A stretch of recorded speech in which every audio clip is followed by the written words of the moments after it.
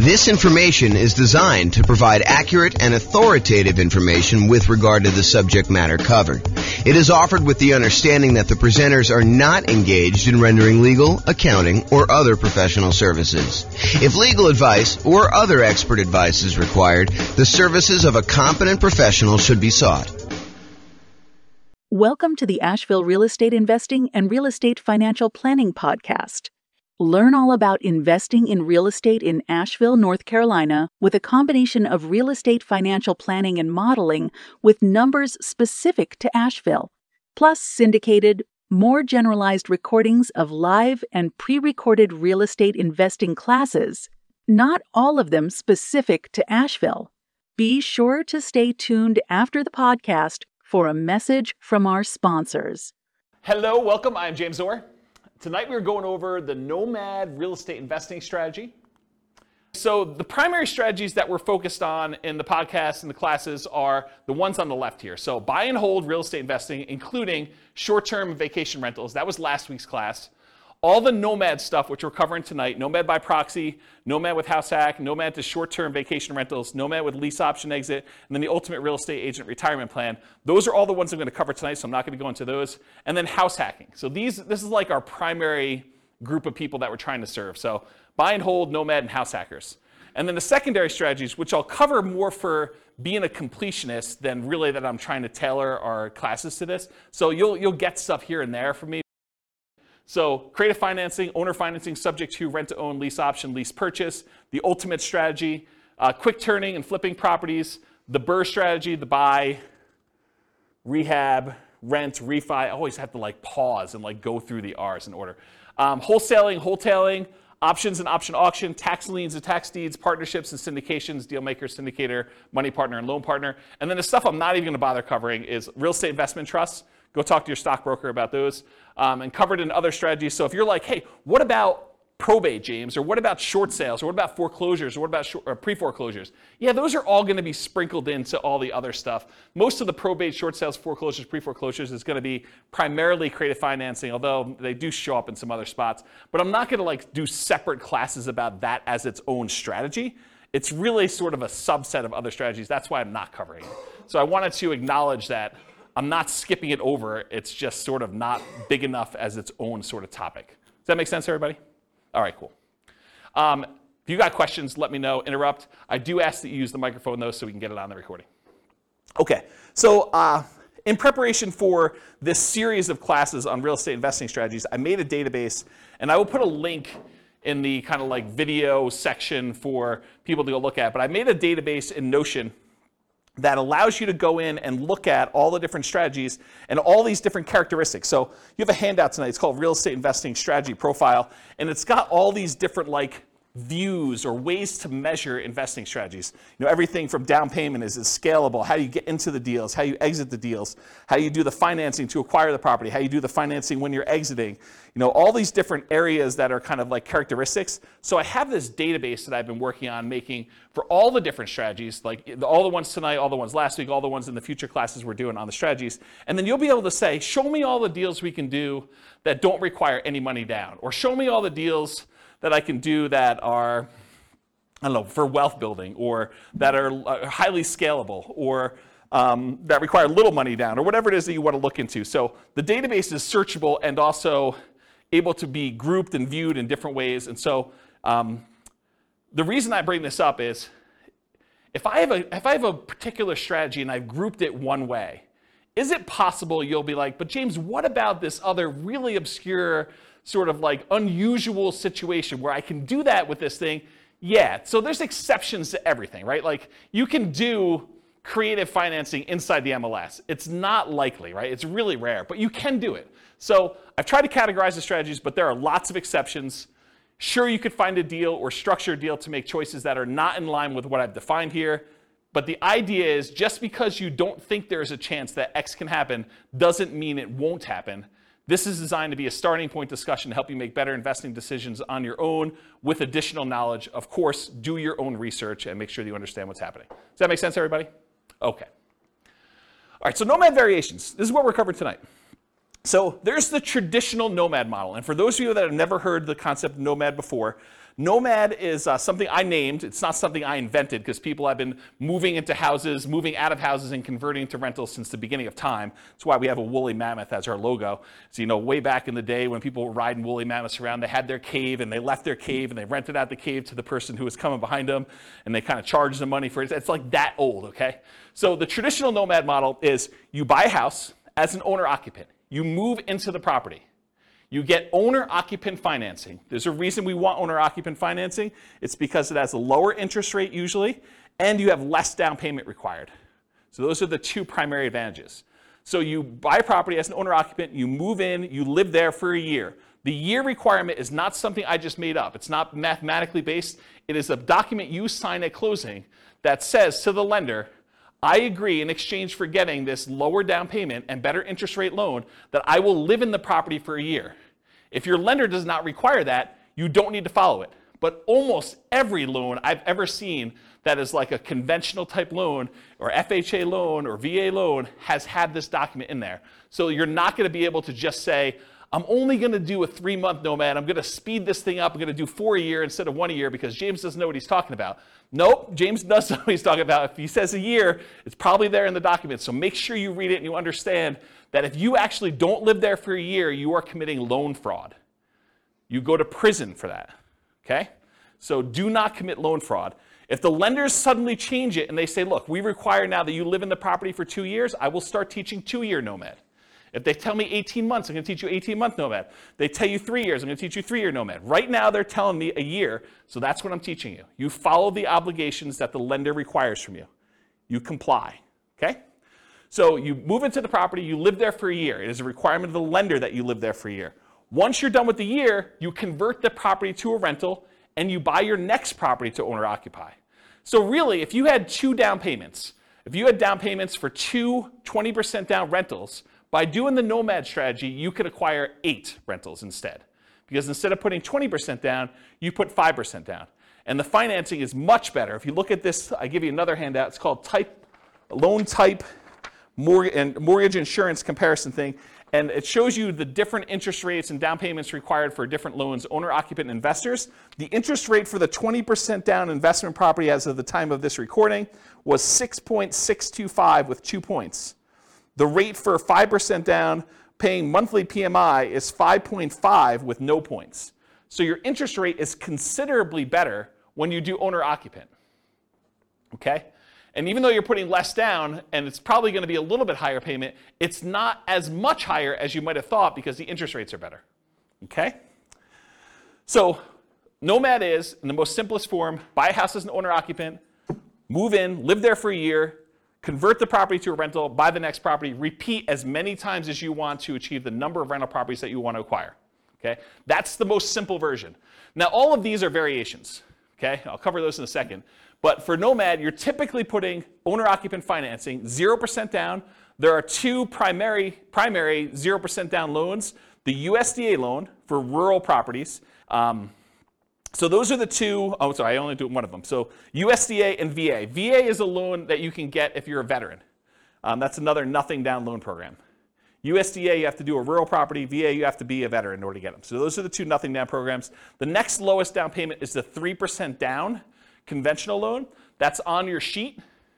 And there's 2 different flavors of that. There's the lender paid PMI version, and then there's the lender the monthly PMI version. You can do an upfront PMI payment. You could pay a one-time lump sum fee and get rid of PMI. So there's really 3 flavors of PMI. But really the 2 that we are going to discuss most and the 2 that are on your sheet are the lender paid PMI or the owner occupant paid monthly PMI. So that's 3% down conventional. The 3.5% down loan is the FHA loan. The FHA loan also allows you to buy duplexes, triplexes, and fourplexes. So you could do a 3.5% down duplex, a 3.5% down triplex, or 3.5% down fourplex. The other loan that allows you to buy multifamily as an owner-occupant is the VA loan. So the VA, you can also do duplexes, triplexes, and fourplexes. Okay? So that's FHA. FHA's PMI never goes away, by the way. It's there forever. So you'll probably want to refinance out of that at some point. Although if you got a really good rate on it and rates have gone up considerably from there, maybe it's still cheaper for you to actually keep the PMI and not refinance. So that could come up too. And then the last one that traditional nomads use, which is probably the primary one that the overwhelming majority of them are going to use, is the 5% down conventional loan. Because VA and USDA, they limit the number you can have. VA, it's based on your benefits. USDA, I think it's 1. Although I could be wrong about that, but I think it's just 1 that you could have USDA. And then 3% down conventional, I think you can only do that once. And then 3.5% down FHA. There are some really unusual exceptions, like if you move a certain distance out of the area, you can use your FHA benefits again. But really, you're only going to be able to have 1 FHA loan on your Social Security number at any given time. And then finally, 5% down, you can have as many of those as you want, as many as you can qualify for. So when people tell you, look, I'm only able to get 10 conventional loans, that's true, except for owner-occupant. You can get an 11th owner-occupant loan. So you could get an 11th 5% down loan. You can get a 12th one. You can get a 13th one. You can get a 15th one. As long as you have your debt-to-income ratio where it is and you have enough income to qualify, you can qualify for as many of the 5% down loans as you want, as long as they're owner-occupant. But once you get to 10, it's going to be really hard for you to get a conventional investor loan, non-owner-occupant. Pause for a drink. Okay. So that's traditional nomad. All the financing stuff pretty much applies to these other ones too. But fixer-upper nomad is buying a property that needs work, where you live in it, you move into the property, you live there, you do the fix-up work, then you convert it to a rental after a year, 18 months or 2 years, whatever time period works for you, but a year minimum. That's what fixer-upper nomad is all about. Buying properties at a discount, putting in money in order to fix them up, and then converting them to rentals by living in them. Different than BRRRR, right? Because BRRRR, you're not living in properties. What's that? You're not refinancing it. You're not refinancing. That's also another good point. Thanks, Nick. Refinance it if you could you buy it with hard money, rehab it, refinance it, live in it? So Rachel asks, are you able to buy a property as an owner-occupant with a hard money loan, move in there, do the rehab, and then refinance it into an owner-occupant loan? You probably could if you could get a hard money lender to allow you to move into a property with a hard money loan. Usually hard money loans are considered commercial loans, and there are different laws and regulations about making owner-occupant loans as a commercial lender. Most commercial lenders do not want you moving into your properties that they have hard money loans on, and so I would think you'd need to probably have a private loan, probably not hard money, or a hard money lender that doesn't really know what they're doing, and they're willing to take on that risk. Or you do all the rehab before you move in, then you move in and do the refinance where you do that. But then that becomes more of a BRRRR. And if you're, I'd have to think about that one. I'd like to talk to you. Yeah, I'd have to think about that one. I don't have a lot of people doing that, but I guess you could do some variation on that. I wonder how the delayed financing loan would work, because usually the BRRRR stuff is at 20% down payment or 80% loan to value.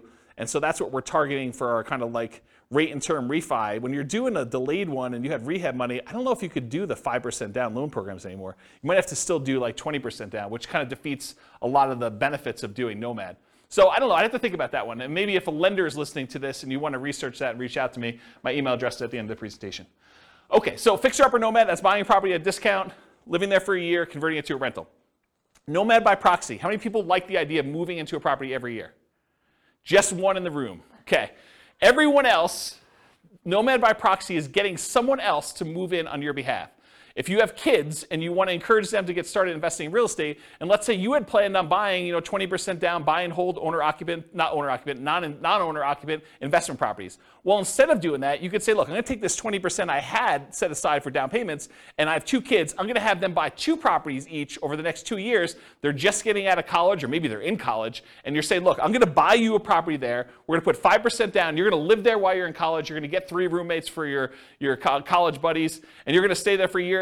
Next semester, you're moving. I'm having you buy another property with 5% down. You're living in the property, and we're going to kind of repeat that to do it as many times as we can that I've got down payments for and I can qualify for loans. That's a variation of Nomad. It's called Nomad by proxy, where someone else is moving in on your behalf. We also have some clients that are doing it with their parents. Parents are moving in from out of the area. They want to be near their grandkids. The kids, I guess that's grandkids. But they're basically saying, look, mom and dad, I'll tell you what, you come out here. I will put the down payment up for you to move into a property. We'll both own the property together. When you pass on, we just have an understanding that I am inheriting this property. You change your will, right? So you can live in it for the year. You're going to pay me rent, but you're going to be the ones that get an owner-occupant loan. I'm going to put 5% down. You're going to move in. You're going to be the owner-occupant on there. I'm going to help co-sign because you're retired and maybe you can't qualify for the loan. Maybe you don't have the down payment, but that's another version of Nomad by proxy. Okay, Nomad's a short-term rental. So same idea. You Nomad, you move into, you buy a property, you live there for a year. But at the beginning, bless you, at the beginning, you decide, hey, look, I'm not just buying a straight up long-term rental property. I want to find a property that has really good short-term rental or vacation rental properties where this would be a great vacation rental once I move out. And so you move there, you move into the property, you live there for a year, and at the end, instead of converting it to a year-long lease with a regular tenant long-term rental type property, you convert it to a short-term or vacation rental. And you're just renting it out to, you know, like weekend people in for whatever they're doing. So traditional short-term rental. Once it becomes a short-term rental, it's like you had acquired it for a short-term rental. Except the way you acquired it was 5% down, or 3% down, or 3.5% down, or 0% down in order to get the deal to begin with. Does that make sense? Okay. Nomad with house hacking. So some nomads buy a property with the intention of having other people living in the same unit. The most common one is duplexes, triplexes, and fourplexes, where someone buys a duplex, they live in one half, and they rent out the other. That's the most traditional kind of house hacking thing, except with Nomad, you're buying the property with the intention of, after a year, I'm moving out, and I'm converting all of it to a rental. And then I'm going to buy my next property, and buy my next property, buy my next property. And most of the time, you're unable to do like sequentially a lot of duplexes, triplexes, fourplexes because you're limited in the loan types that allow you to do these multifamily. You can only do really one FHA. Maybe you get one, maybe your spouse gets another one. Maybe you get divorced, get remarried again, you get your next spouse to do a third one. Maybe you do something fancy like that, but for the most part, you're going to be hard-pressed to do more than 2 or 3 at most. I mean, maybe you have a VA benefits, you do your VA loan first, then you do your FHA loan, then your spouse does an FHA loan. Maybe if you and your spouse were military and you each got a VA loan, you each got FHAs, maybe you get to 4, but that's going to be really hard to do and very specific circumstances to do it. Okay, so that's basically, so the house hacking idea is you buy a property, usually it's duplex, triplex, or fourplex, you get roommates for the other units, but you can also do it if you buy a single family home and you want to rent out certain rooms. Or maybe you decide to get an RV, you live in the RV, you rent out the main house, you kind of live in the backyard or the driveway, you can get kind of creative with this idea. Or maybe you've got like a 3-car detached garage and you rent out the spaces. That's another version of house hacking, right? It's like renting out part of the property that you're living in is the definition of house hacking.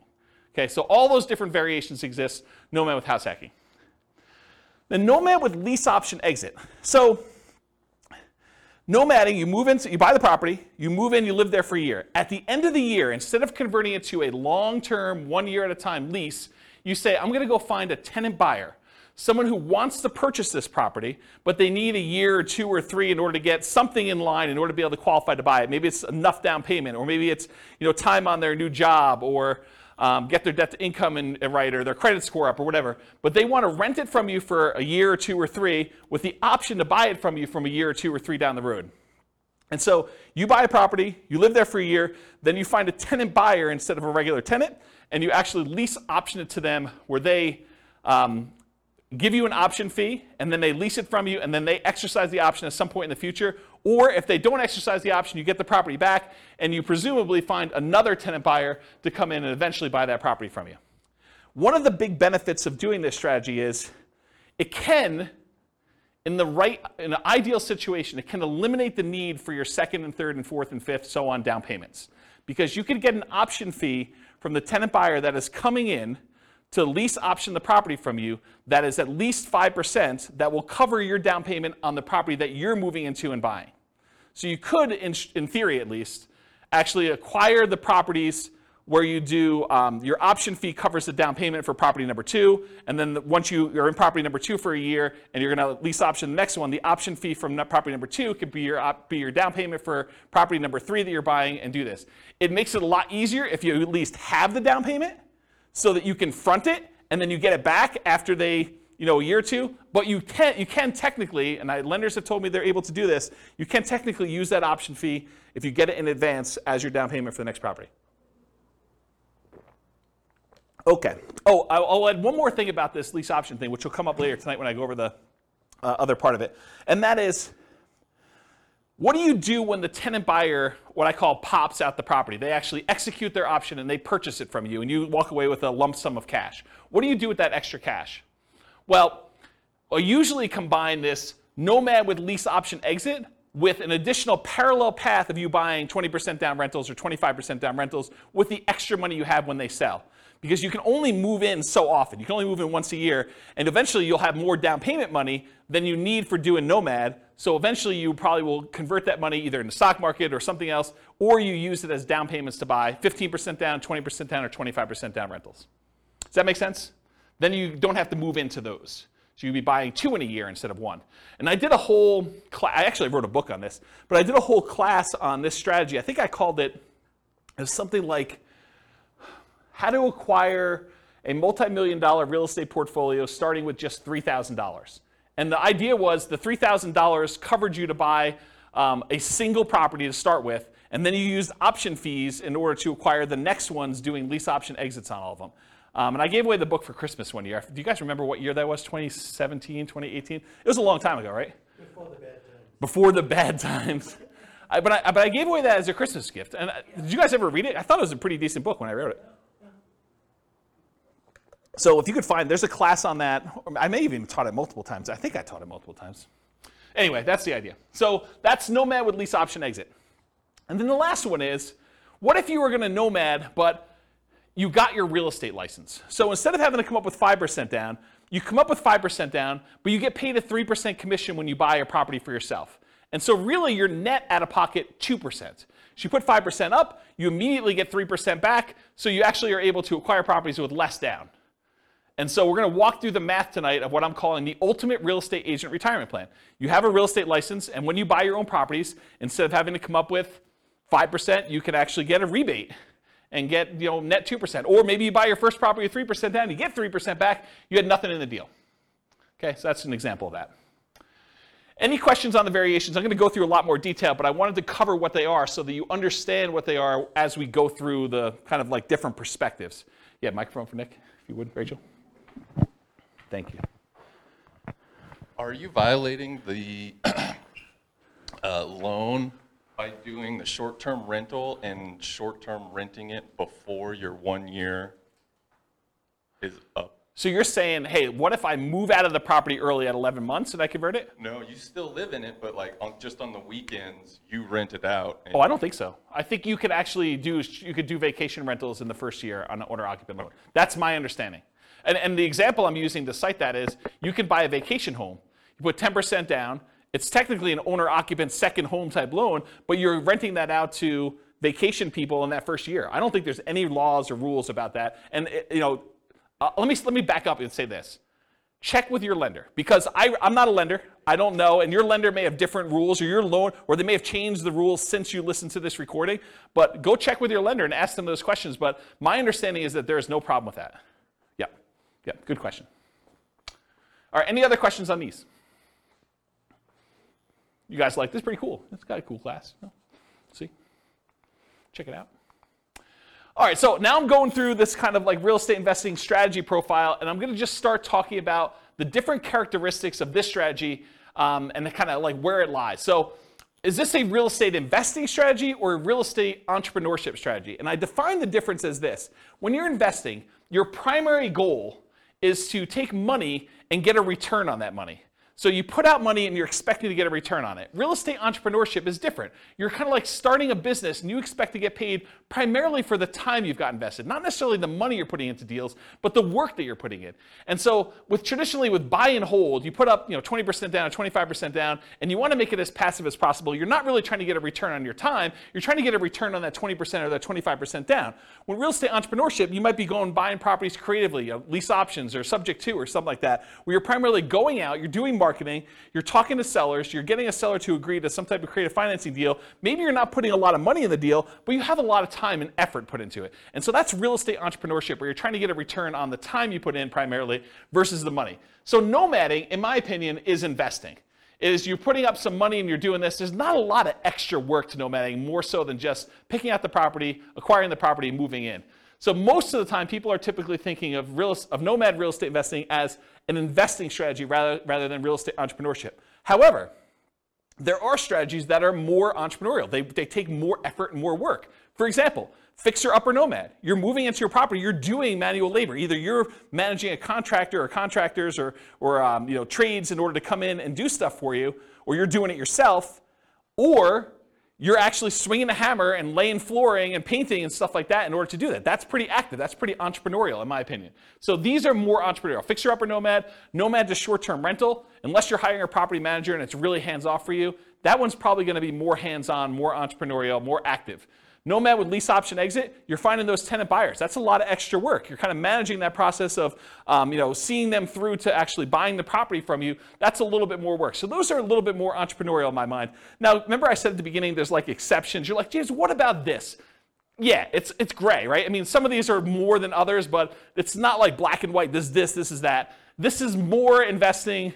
These three ones are more entrepreneurial. Not that they are absolutely entrepreneurial and these are absolutely investing. Make sense, everybody? All right, cool. Money required. We talked a little bit about this, so I'm not going to cover it in ridiculous detail, but typically for these nomad properties, 0% down, that's the USDA, the VA loan, it's all on your sheet, by the way, if you're kind of follow along on the top there. So typically 0% down, 3% down for conventional financing, 3.5% down for FHA, and the VA and the FHA are the ones that you can do duplexes, triplexes, fourplexes, and single-family homes with, or that 5% down conventional, which is the overwhelming majority of what my clients are doing. They're usually using 5% down, okay?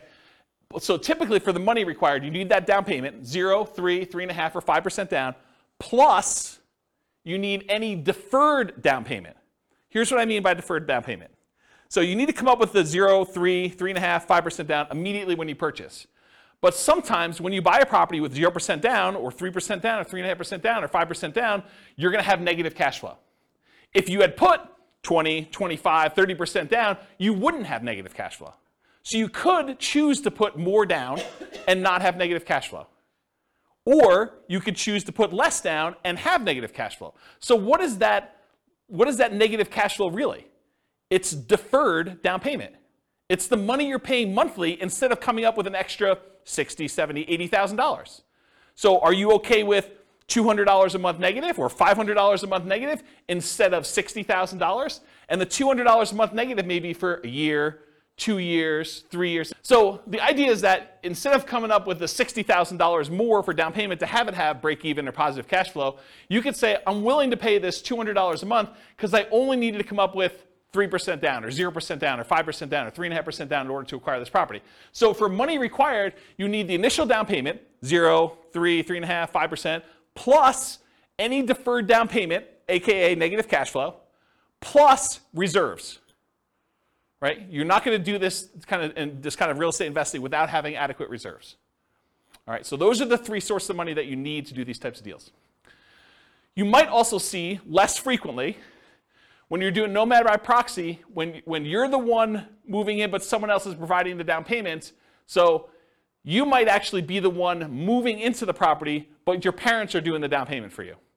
Or you're the grandparents and your kids are providing the down payment for you. So you might not need that money. You might use a lease option, non-refundable option fee, deposits on properties, that you're moving out of as the down payments for purchasing the next property with Nomad with lease option exits. We talked about that before. You get the option fee after the year for that person to become a tenant buyer, move into the property with the right to buy it from you.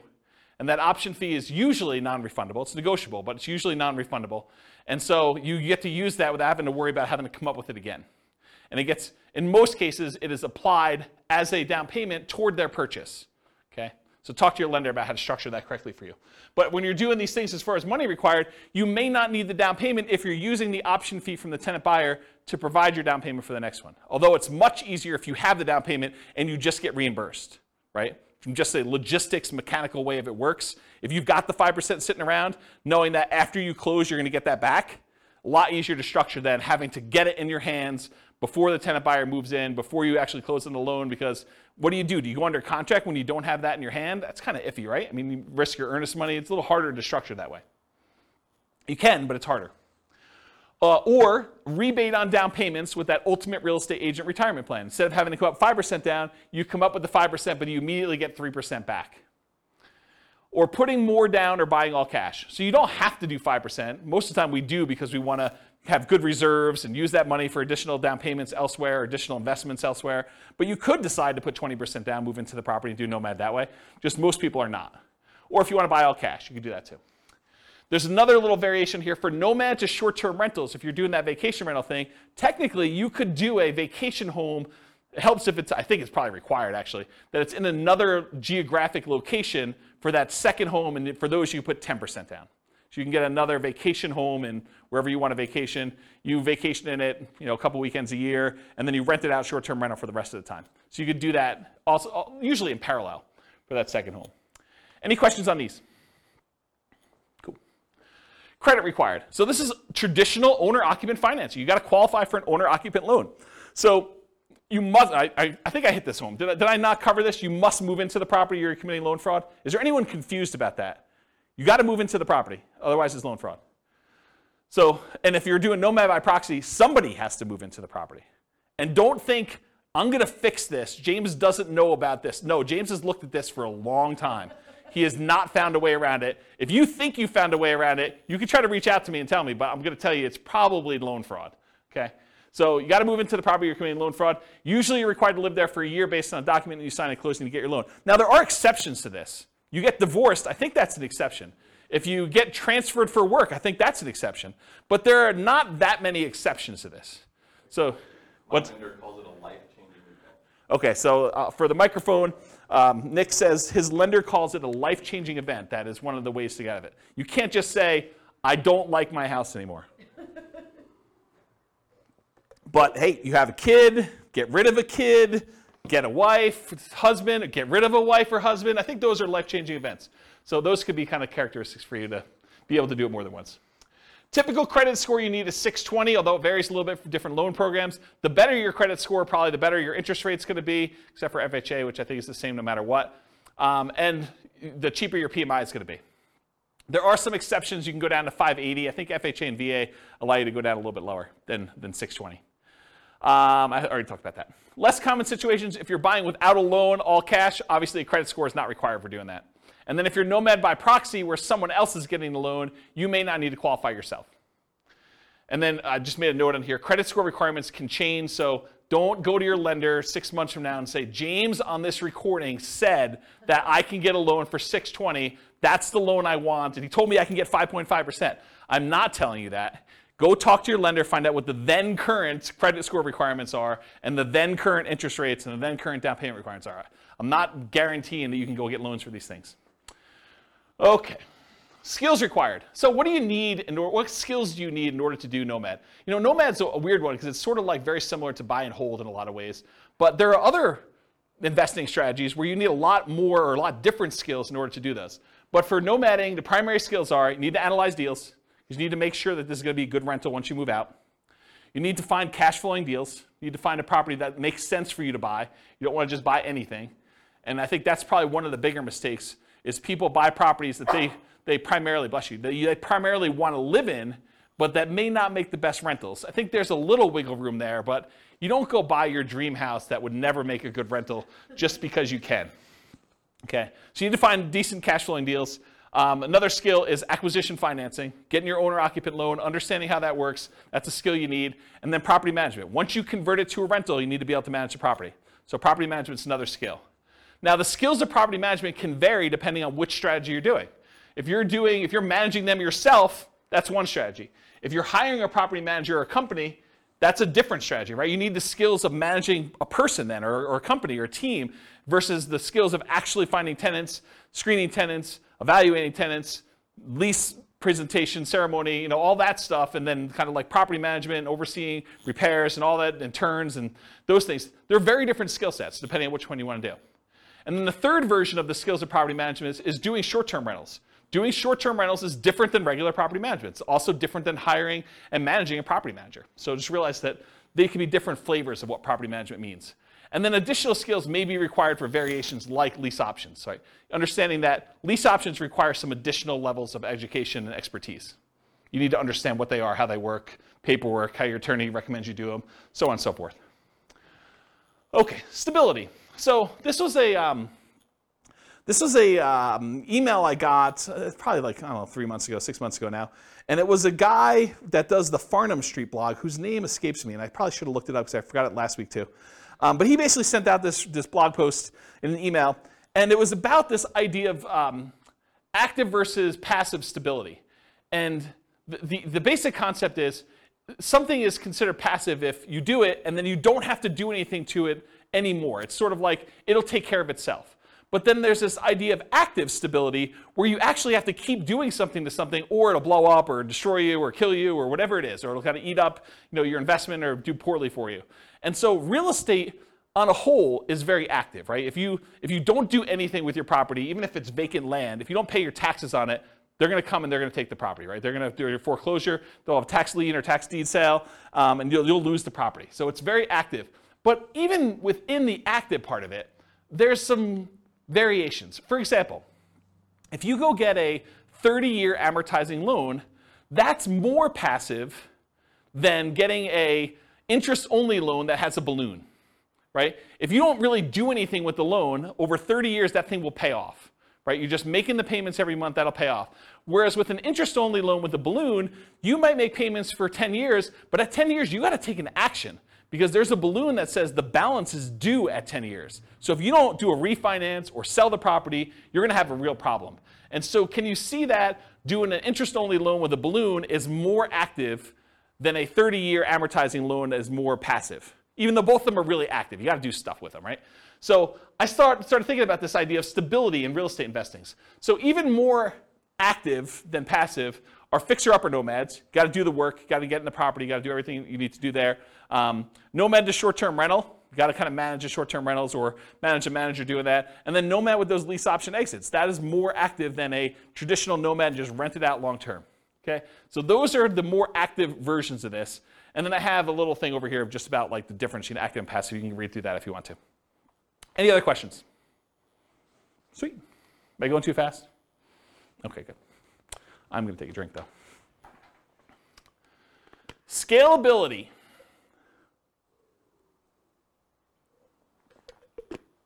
Okay. So what if you really wanted to do Nomad 10 times in the first year? Hard to do, right? Because you got to move into the property. We got that year-long commitment we got for the lender. So Nomad is often limited to 1 per year. From that perspective, it is much harder to scale. There's a slower acquisition speed for you. You get slowed down. Some would argue that's good, right? You're kind of like dollar value averaging or dollar cost averaging, depending on how you look at it and what you're kind of like squinting to kind of convert it from a stock kind of term to a real estate term. But you're buying 1 unit per year, regardless of what the price is doing. So you're buying like over regular intervals. The market's down, you get a little better deal. Market's up, you pay a little bit more, but the properties you purchased previously are also up too, presumably. So you could increase your speed, your ability to scale, with Nomad by proxy. You could have someone else move in. You got 3 kids, you can do 3 a year now, right? You got 2 sets of grandparents, you want them to move near you, great, you can now do 2 a year. Nomad to short-term rental. So with 10% down, you might be able to do a second vacation home in parallel to this strategy, right? So as far as scalability goes, you could move into one yourself where you live in, and then maybe you buy a second vacation home every year in a new location. And then you could put non-owner occupant, regular investor, not moving into the property, a strategy like traditional buy and hold in parallel. So you buy 1 Nomad that year, and you've got enough for 20% down payment. You buy a 20% down payment non-owner occupant, you could be doing those at the same time.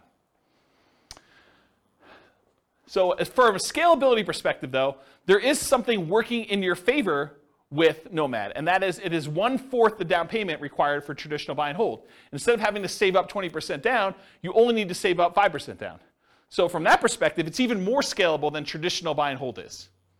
You know, it's somewhere between 1/3 if you're doing the 15% down, non-owner occupant loans. Most people are probably doing the 20 or 25. So in that way, it's 4 times as scalable. For the same down payment you need to buy 1 20% down rental, you could buy 4 Nomads. It takes you longer time to do it, but you can actually do it faster in the form of down payment. So if you've got great savings rate, maybe you don't need to worry about that as much. But if you're slow on your savings rate, this could actually be a way to speed things up.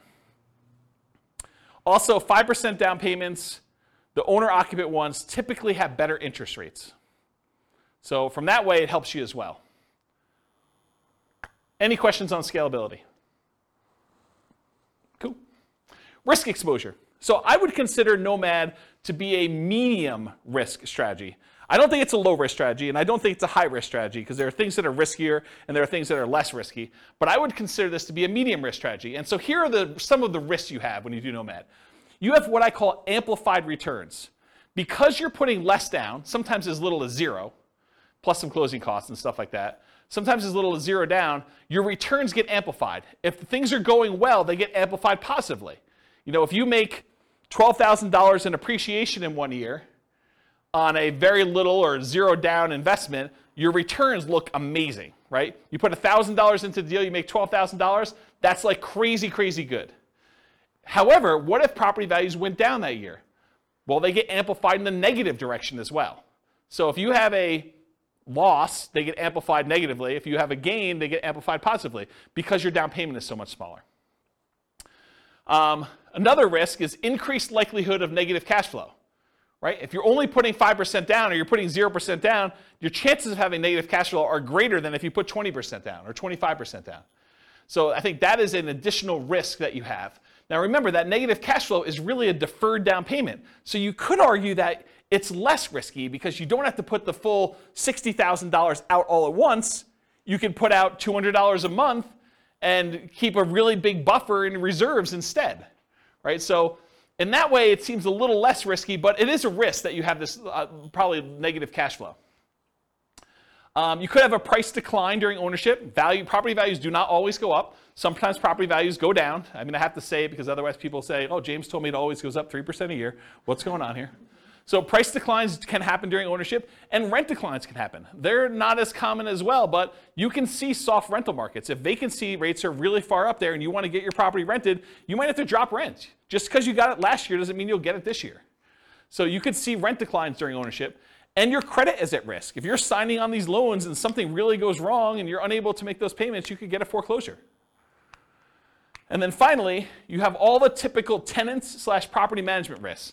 So tenants slipping and falling, suing you for discrimination, all those typical risks that you have of property management, those are also included when you do the Nomad strategy.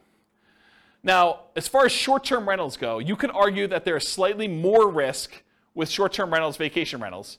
You have more people in and out of the property, more chances for slip and fall, less familiarity. There's all sorts of additional, subtle additional risks there. But you also have additional income coming in, presumably, from doing a short-term rental. Otherwise, why would you do it? Why wouldn't you just do a long-term rental? But you're getting this extra income, so I think that sort of offsets some of these additional risks that you might have. So I don't know, maybe it's a little bit more neutral, but you also have an unusual risk with short-term rentals, and that is the risk of kind of like HOA or city or county or local governments or even insurance companies changing their policies such that the property you were once using as a short-term rental can no longer be used as a short-term rental. So I think that's an additional risk that you're less likely to see with long-term, year-long leases, buy and hold type rentals. Any questions on risk exposure? Is this helpful for you guys, kind of seeing it's all broken out this way? Are you seeing the form, those that came, who came last week? Just you, right? Are you seeing the parallels of how this works now? Yeah, this makes a lot of sense. That's the idea. I try. All right, so profit speed. How quickly and what magnitude of profits do you see? So how quickly do you make money and what size of money do you make at what interval? So if you guys have seen this before, this is my return quadrant. The return quadrant shows you the 4 different areas of return you get by having a rental property plus reserves. So on the left-hand side is cash later, appreciation, and debt paydown. It's money that you're seeing in your return, but you're going to have a hard time accessing until you either sell the property or you do a cash out refinance. So the property values tend to go up over time, and you tend to pay your loans down over time. That usually increases your equity in your property, and you can access equity by selling the property or doing some type of cash out refinance. Those are the 2 primary ways. There are other ways, but they're more unusual. And then on the right-hand side is your cash now stuff. That's cash flow and the tax benefits you get by owning rental property, and I'm specifically talking about cash flow from depreciation. Cash flow from depreciation is you take the amount of, when you own rental properties, the government allows you to depreciate the property, usually over 27 and a half years for residential properties. So imagine you bought a rental property And when you kind of like do your math based on what you paid for the property, you subtract out the cost of the land, because you cannot depreciate land, you can only depreciate the building. But if you imagine for a minute that when you figure out your depreciation, you're able to depreciate maybe $10,000 a year. That's gross depreciation. That's the amount that you could take in gross depreciation. And then I'm not an accountant, go talk to your own accountant, but this is my layman's version, and you cannot use this version on your tax returns, but this is basically how it works. If you make $100,000 a year and you have $10,000 in gross depreciation by owning a rental property, then you're only paying taxes not on the $100,000, you're paying taxes on the $90,000. So what you really end up doing is you save $10,000 of taxable income. So if you take that $10,000 in taxable income and you multiply it by your effective tax rate, which is a conservative way to look at it, then that is the amount you have in cash flow from depreciation. That's the amount you did not need to pay in taxes at the end of the year, or the amount that you could take by adjusting your exemptions on your job income and take them with each paycheck. Okay? So let's say your tax rate was 20%, you have $10,000 in gross depreciation, you multiply 20% times the $10,000, you now have $2,000 a year that you're getting in cash flow from depreciation. You can either get that back at the end of the year instead of having to pay taxes on it, or you can adjust your exemptions. That's exemptions, right? That's what it's called, Denise? Withholdings, that's it. So whatever it is on your tax return, where you actually are saying, I don't need to pay in as much tax because I keep getting a refund at the end of the year, so let me pay in less. So you do that, and then on your paycheck now you see an extra, whatever it is, $180, or $170, whatever it works out to be, on your paychecks that you now got in. So that could help offset any negative cash flow you might have, or it could add to your cash flow that you're already receiving from the property. But it's through your paycheck and tax savings, not directly from the property. Does that make sense, everybody? And then this total adds them all up and reserves. The top half of this quadrant, if you've never seen me teach this class before, the top half of the quadrant are the ones that are more speculative. They're more reliant on how the market performs. Do property values go up? That's appreciation. Does rent go up, or is the kind of the rent holding strong? That's cash flow. So the top half tends to be a little bit more speculative. The bottom half tends to be a little bit more contractually or government implied regulation sort of thing. So you either get the debt pay down based on the loan you have, it's a contractual obligation you have with the lender when you get your loan, or tax benefits, that's part of tax law. So these tend to be a little bit more certain, less speculative in what your returns are. Okay? And then reserves is the amount of money you're getting on the money you have set aside for reserves, whether you're keeping that in a savings account and getting 1%, or you've got it in the stock market and you're getting 8%. The amount of return you're getting from having those reserves set aside so that when you need to access them, we got to take that into account, because we're going to divide all these other returns by the amount you have in reserves as well to show what your overall return is with the drag of having those reserves. So we got to give you credit for the money you're earning on the reserves. So that's why it's there too. Okay, so let me make sure I cover what I wanted to cover in here. So with Nomad, you typically can start seeing the appreciation and the debt pay down within 30 days, right? You buy the property values go up, you pay down the loan a little bit, you start seeing those right away. However, cash flow you don't get till a year, and your cash flow from depreciation you don't get till you convert it to a rental. So if you're house hacking, you get a little bit of it now, but really you're primarily seeing that a year from now when you convert it to a rental. Rents and security deposits are typically paid in advance, so you do get that a little bit more up front. Short-term rentals, while you're still living in a property, can speed up your time to receiving cash flow. So you could, on weekends, short-term rental your property as a vacation rental. Lease options, you typically see an upfront option fee. So that's another speedy thing if you're doing a Nomad with lease option. Using a property manager can slightly delay your time to producing cash flow once you convert it to a rental, because most property managers are not giving you the security deposits or the cash flow as soon as your tenant moves in. Usually there's like a bookkeeping delay, maybe even a little delay for having some reserves with them or whatever they're doing. And then usually we think of this as a percentage return of the amount invested. It's either cash on cash return on investment or a cap rate. Cap rate is the return you get if you bought the property all cash. And then I talked about cash flow from depreciation. Any questions on profit speed? Cool. Finding deals. So how do you find these crazy Nomad deals? Well, the primary way that most people find Nomad deals is through the MLS. The MLS has the largest selection of properties, and so most of them are finding it through the MLS, the multiple listing service. There are some other ways to find them. Another common way is for sale by owner, And there's really two main groups of for sale by owners. There's the actively marketed, all the for sale by owners that are putting signs in the yard, putting their properties up on Zillow or other websites to advertise that it's actively for sale. Those are the actively marketed for sale by owners. But then there's a whole separate group of for sale by owners that they haven't told anyone their property is really for sale. Those are sort of what I call the hidden for sale by owner group. And you usually find those through either marketing to properties that are not advertised for sale or networking. You're talking to somebody and they say, hey, I'm considering selling my property. And you're like, oh, I'd like to buy it. And that's considered a hidden for sale by owner because no one knows about them. They're not actively advertising. And then a more unusual way of finding deals is wholesalers.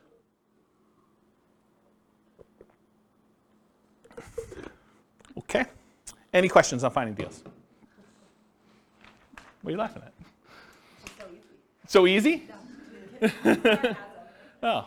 I mean, this is not intended to be a class on finding deals. This is the class on everything Nomad. I can't teach the 2-hour class on finding deals within it. So I just have a question. Yeah. I guess it's more for our local market, but maybe others, is that rents are a lot slower than the cost of housing right now. And so maybe in that 1 year, we might see some increases, but it seems like right now we would need to have that deferred down payment kind of covered longer term, unless you can find a really good deal. Yeah, I think that's also, true. being able to get traditional financing on, if you want to do the like fix it up, that's also a lot harder to do right now too, because a lot of homes are selling for far over their appraisal values when they're depreciated. Just curious if you have any thoughts on that right now. I think that's true. I think what we've seen over the last, it correctly. I think we've seen over the last, 5 years or so, maybe even longer, property prices have gone up quite a bit, very fast. What's been saving us prior to the last 3 or 4 months was that interest rates were also declining as we kind of entered this. And so the sting of property values going up rapidly was kind of softened by lowering interest rates till we finally got to the point where they were at all-time lows. But since then, whatever it was, 4 months ago, when we started to see interest rates start to significantly climb, and property values have been going up very rapidly over the last X number of years, and rents have been going up, but not quite as fast as property prices have been going up, we've now seen this converging of multiple forces where prices are way up, interest rates are way up, and rents are up, but not quite as much, such that cash flow is not what it was if you were analyzing deals 5 years ago. Will it get better? I think it's going to be individual market specific, and I'm specifically saying it that way because this recording is intended to be for a national audience. But in our local market, I don't know if we're going to see a retracement. I can't say. I could tell you that demand looks really strong, and if you had come into the market stats class, I mean, you three were at least in the market stats class. Oh, you were there too? Oh, okay. So with the market stats class, I think the market stats suggested to me that demand was very strong and we might see a slowing of how crazy it's been, but I'm not sure it's going to go drastically in the other direction. I mean, it's possible. I can't predict the future. My crystal ball is really blurry for me, but I think that we're probably going to see a slowdown, maybe a little bit retracement, but I think that's true. Now, if you think about it, though, if you put 20% down and you were able to get break-even cash flow a few years ago, maybe now it's 25% because you see an increase in down payment and an improvement in interest rate in order to get to that point. Maybe it's even hard to find those. But I think there's still, even in the craziest, amazing markets, there are still exceptional deals out there. You can still find that amazing cash flow property. It's harder. They come along less frequently, and sometimes you need to act very quickly, and sometimes you're voluntarily taking on some wackiness as part of the deal, right? You're trading a problem that you can deal with, that you're willing to live with, in exchange for maybe a little bit improved cash flow or significantly improved cash flow, depending on what the deal is. So I would kind of cover it that way, but I think you're right. I think we're seeing a suppression in cash flowing properties, but even with what's great about the Nomad model in particular, and buy and hold in general, is you get to lock in economic structures at one point in time. So you acquire the property now at a certain price. You acquire an interest rate now at a certain interest rate. And if prices go up from here, you're immune to that risk. right? You benefit from increased price appreciation. You benefit from rent appreciation now. And you're not hurt by increased interest rates, at least directly. You may be hurt by the market overall by increased interest rates. But for your property that you own, you're not hurt unless you get an ARM. Don't do ARMs. Just get the fixed rate 30-year financing. But you're not really hurt by interest rates going up. And actually, when interest rates do decline, because it's a cycle. I mean, things go up and things go down. It may not go back down to all-time lows that we've seen, but you may be able to ratchet down your interest rate at some point in the future where you were locked in at, whatever it was, 6.75 if you got a non-owner occupied type loan, and now they come back down to 5%. Well, now you can improve your position 5 years from now when prices have gone up, rents have gone up, and interest rates have come down a little bit. So you get the benefit of sort of locking in these things. So in my opinion, one of the great benefits of Nomad and buy and hold in general is being able to control this asset, and then you can sort of benefit from when the market goes in your favor, but you're not hurt much by a market going against you, at least if you're holding on. If you're trying to get in and out and the market goes south and you're trying to get out of a fix and flip, that's hard, right? I mean, you could actually lose money. But if you're kind of holding a property and we have even a 5-year-long dip, okay. I mean, if your intention is to hold that for 30 years and pay it off, does it really matter? Probably not, right? So, I don't know. That's how I see it short term. I hope that answers your question. That answered? Okay, good. All right, so for analyzing deals, how do you analyze a Nomad deal? You can go download the spreadsheet, realestatefinancialplanner.com/spreadsheet. I did a whole class on all the inputs for this, but this is how you do the deal analysis. You put in all the numbers over here. And the one thing I will say about Nomad is when we analyze a Nomad deal, because you're living in the property for the first year and then you're converting it to a rental in year 2, we just assume that we're analyzing it in year 2. So year 1 becomes year 2. It's going to be off a little bit. You'll pay down a little bit more on the loan. Your appreciation will probably be a little bit better, but don't worry about it. Just kind of run the numbers as if it's all year 1. It'll be close enough, okay? Any questions on deal analysis, how to get the spreadsheet? Just go download it from the website. Okay. Market conditions. This is obvious, right? But I have to put it there because there are some strategies where it's not obvious. So it's better to do this in a market with good cash flow.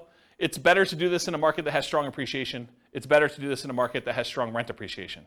It is challenging, more challenging, in markets with significant negative cash flow with reasonable down payments.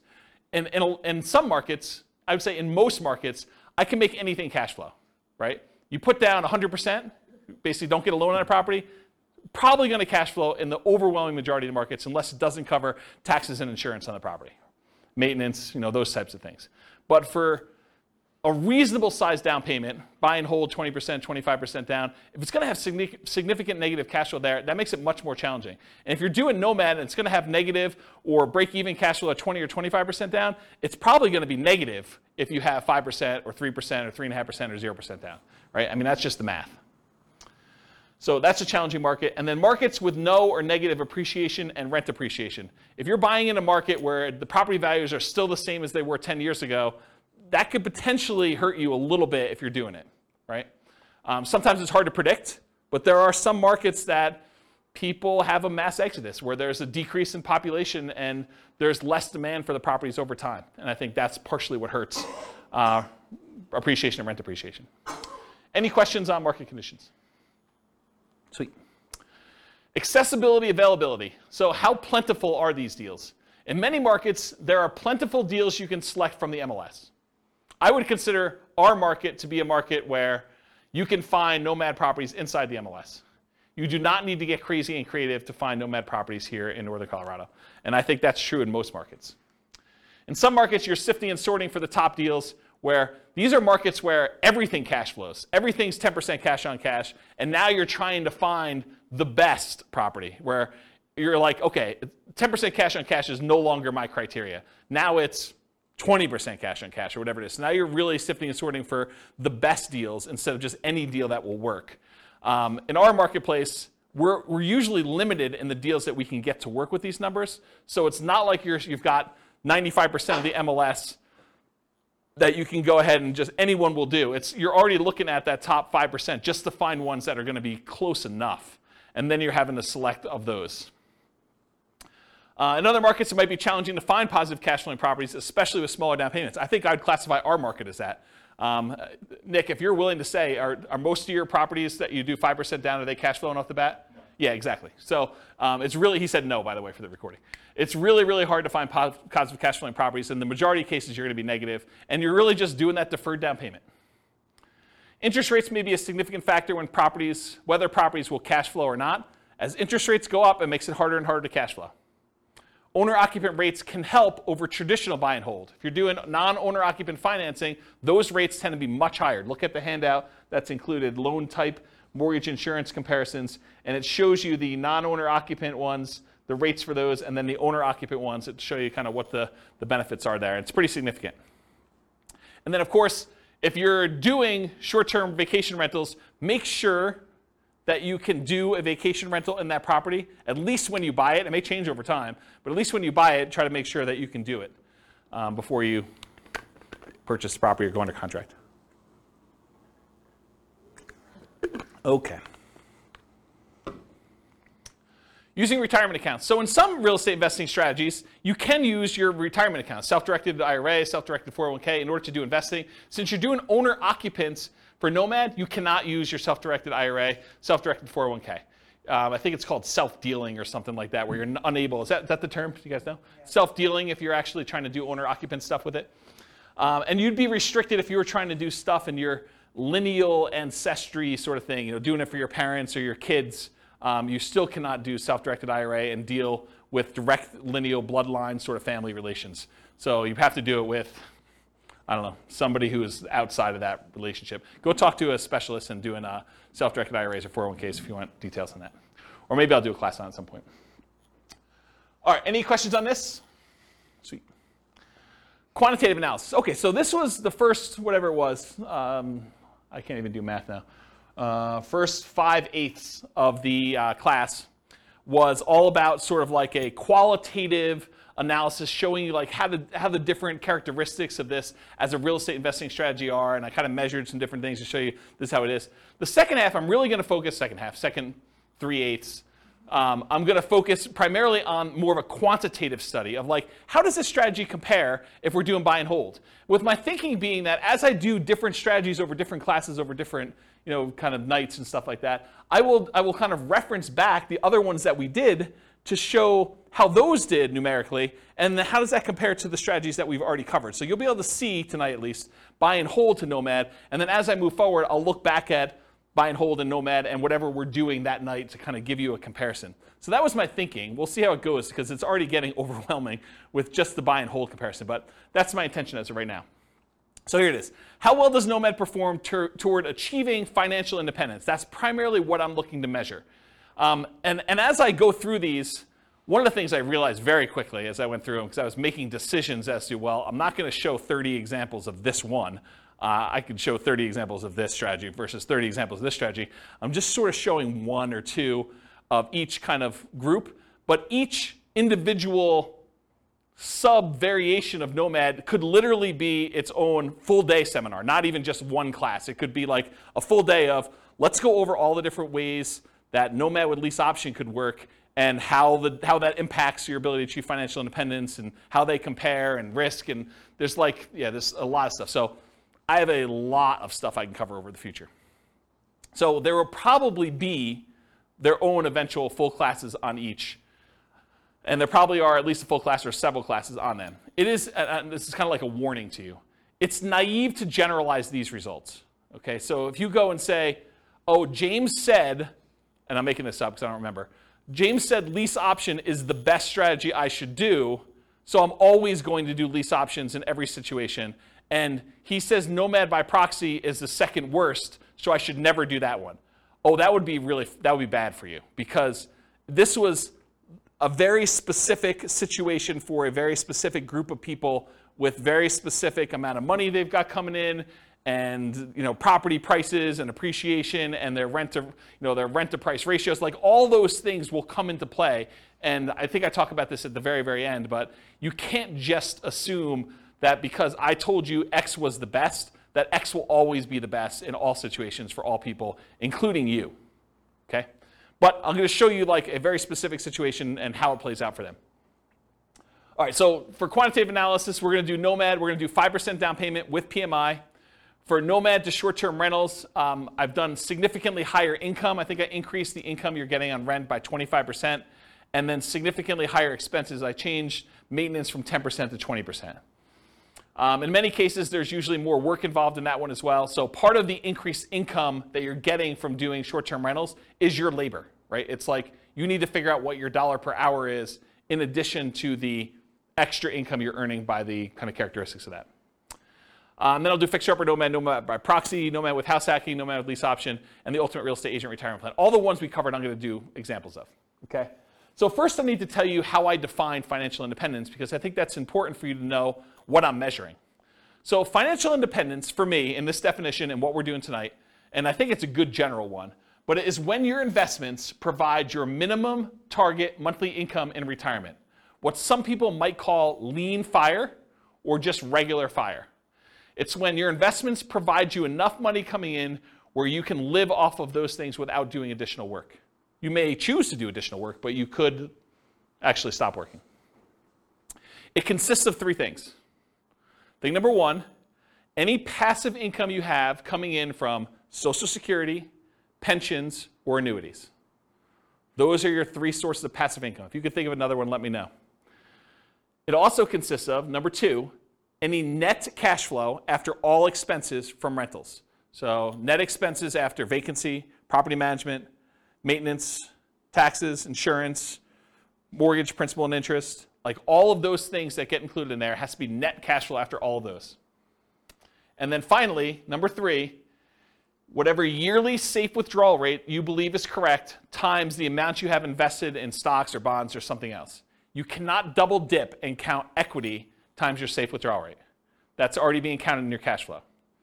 You can't count the amount you have in your pension if you're already counting that somewhere else. This is additional money that you have invested most of the time in stocks or bonds, but it can be anything else, okay? And that's the return you get on those. So it's three things: that passive income from Social Security, pensions, and annuities, net cash flow from rentals, and then your yearly safe withdrawal rate on any invested assets, okay? Those are when the sum of all three of those, when those exceed your minimum target monthly income in retirement, you meet the definition of being financially independent. That's my definition for tonight. Any questions on that? Cool. So all of these assumptions are changeable. I will put the links to the actual scenarios. You can copy them into your own account, and you could say, oh, I'm not like this person. I make X amount more or X amount less, or my properties are this or that or whatever. All of these things, all these assumptions are changeable, but this is what the situation is. So I picked an arbitrary couple. They're married. They're both 21 years old. They recently graduated from college, and they're working in a technology department of a large healthcare business. They have a total of $10,000 saved up between the both of them. It's not each, it's combined. They earn a total of $72,000 per year combined, not each. Another way of saying this is they each earn $18 per hour times 2,000 hours per year worked equals $36,000 per year each that they make. They're saving about $1,000 per month before they buy any houses. If they were to buy a house, it would be less because their cost of renting is lower than the cost to buy. Okay? But right now, if they're renting, they're saving $1,000 per month. They are obsessed with achieving financial independence so they can retire early. They want to find their best path to financial independence together. For the modeling, they're both taking Social Security at age 67, and I incorrectly modeled it such that they worked through 67, so the amount they collect in Social Security at age 67 assumes they work through that full time period. Technically, if they retire early and they stop working, Social Security will be a little bit lower for them. But then they would have already had enough financial independence from their other assets where it shouldn't matter. That's why I was able to justify it to myself to let it go. So Social Security estimated based on them working until age 67. So I said that. Any questions on this? Cool. So I highlighted on your loan type mortgage insurance comparison sheet the different owner-occupant loans and the interest rates. So we didn't use FHA or USDA or VA or 3% down, either of those, or the 5% down lender paid. This is why it could be an entire class or an entire day just on each one. We could look at different loan combinations, right? We could do They got a VA loan first with a duplex, then they got a FHA loan with a triplex, then they did 5% down, or maybe they did 3% down. So, I mean, it could take a day just to go through all these variations, or you guys do it on your own. What I did is I said, okay, they're doing 5% down with monthly mortgage insurance at 5.5. That's what I use for that, okay? Any questions on loan? Okay, these are more changeable scenario assumptions. I said, let's model this for 60 years, 720 months. I went and I looked up what their kind of like generic effective income tax rate would be for earning that $72,000 a year. 17.85% is what their effective income tax rate would be for that. I assumed it's a 3% inflation rate for the entire period. You know, we're seeing a higher than inflation right now. Maybe it'll be lower in the future. Maybe it'll be 3%. Who knows? The Fed's stated ideal inflation rate is 2%, for those that know. We assume 5.5% mortgage interest rate, owner-occupant rate with 5% down. I assume they're using a 4% yearly safe withdrawal rate. So any extra money they have invested in the stock market, I'm using 4% safe withdrawal rate to see if that contributes to them achieving financial independence. So they'll have their rental property income from the stuff they're doing with rentals, but any extra money they have set aside, we can use that towards seeing if they qualify for being financially independent. They need $5,000 minimum target monthly income in retirement in today's dollars. That does adjust up with inflation over time. So 10 years from now, it's not $5,000, it's whatever it is, $6,000 and change. I'm guessing, I don't know if that's the exact number, but it goes up over time. So the kind of like hurdle, the threshold for them to be considered financially independent is getting harder and harder the longer they wait. Another way of saying that, okay? And why did I use $5,000? They make $6,000 a month. 6 times 12 is 72, right? So why am I using $5,000 here for a minimum target? Because they're saving $1,000 a month. So this is sort of like the money that they're living on. When they're finally financially independent, they're retired, they don't have to save that $1,000 anymore. Okay, so we're saying that they only need $5,000 to be considered financially independent. And just arbitrarily, I said that $10,000 is their ideal lifestyle. So we'll see, maybe not tonight, but we'll see in other things that I do when they achieve $10,000 as an ideal target monthly income retirement as another chart. Any questions on these assumptions? Sweet, take a drink.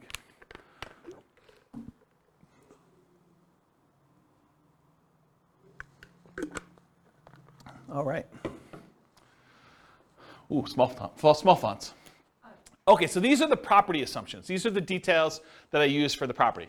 So I'm assuming it's a $375,000 property. It is not based on Northern Colorado. It's a generic sort of like skewed a little higher than average property for the U.S. So 375 property value, purchase price, and it goes up at a rate of 3% a year. The same rate as inflation. For a fixer-upper Nomad, for the one when I do fixer-upper, they're buying it at a 10% discount. That's what my assumption was. Okay. I'm assuming they put a 5% down payment, so it's 5% of purchase price for down payment. There is PMI. For the fixer-upper, I'm saying they need to spend, bless you, I'm saying they need to spend $12,000 in fix-up money, as well as the down payment and any closing costs in order to fix that property up and capture the 10%. So it's not like they got 10% profit. They got a 10% discount, then they had to put $12K up in order to capture the rest of it, okay? For lease option, I'm using the option fee for paying the down payment on the second property on, so it does not require a 5% down payment for subsequent ones after the first one. They got to save up for the first one now. And then for the ultimate real estate agent retirement plan, I'm assuming they're getting a 3% rebate as a commission. Everyone knows that real estate commissions are not fixed. They are negotiated, and that 3% is arbitrary, and I picked it. I'm not saying that that's what you will always get.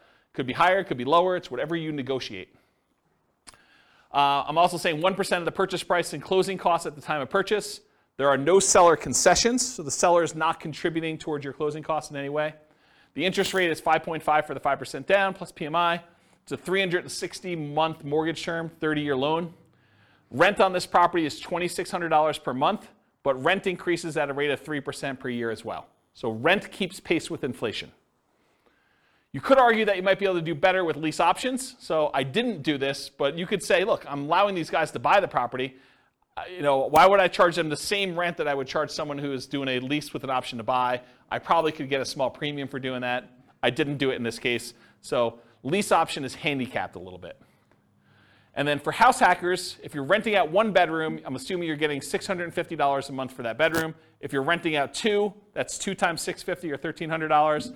If you're renting out 3, I assumed it's $650 for all 3. That's $1,950 if I did my math right. So while you're owner occupying the properties, you are collecting that on one property. Once you convert it to a regular rental, it's the $2,600 a month. 3% of the monthly income is the assumed vacancy rate. So that's what I assume for vacancy. That's if they're managing their properties well. They're starting 60 to 90 days ahead of time. They're not letting the properties go vacant before they start marketing. They're really doing a good job managing their properties. 10% of the monthly income is the assumed maintenance rate. So that's what we're setting aside for maintenance. And then 0.75% of the value of the property is assumed property taxes. So property taxes at the start is about $28, $12, $50 per year. And some people in other states are thinking, wow, James, that's really low. And some people are like, wow, that's really high. So we're using a number that I think is defensible. Again, you can copy these to your own account and change all the assumptions. And as the property value goes up, so does that taxes, because it's based on the value of the property each year instead of it being just a fixed number. And then I'm saying 0.4% of the value of the property each year is assumed for the property insurance rate. So based on that initial value of $375, it's about $1,500 per year. And again, people in other states are like, James, that's really low or really high, although I think most people will say that's really low. This is a residential property, and 15% of the purchase price is considered the value of the land. So you cannot depreciate the value of the land, so that is my assumption for that calculation. And so that's when I'm doing my depreciation calculation. I'm saying that 85% of the purchase price is the depreciable amount. Any questions on my property assumptions? It's going slow so that when I give you the numbers, you're not asking me all the questions about my assumptions. This is why I take the time to do it ahead of time. There's some thought here. Okay, so this is sort of a review. If you came last week, we did the buy and hold stuff. So this is them if they say, look, I'm not doing any real estate at all. This is the person's situation. We just covered all the details. This is them investing completely in stocks. No real estate, they're renting. So if they just do all stocks, no real estate, it takes them 482 months in order to be able to be financially independent. And it's all from their stock market account and if they hit Social Security, from the Social Security. I have a quick question.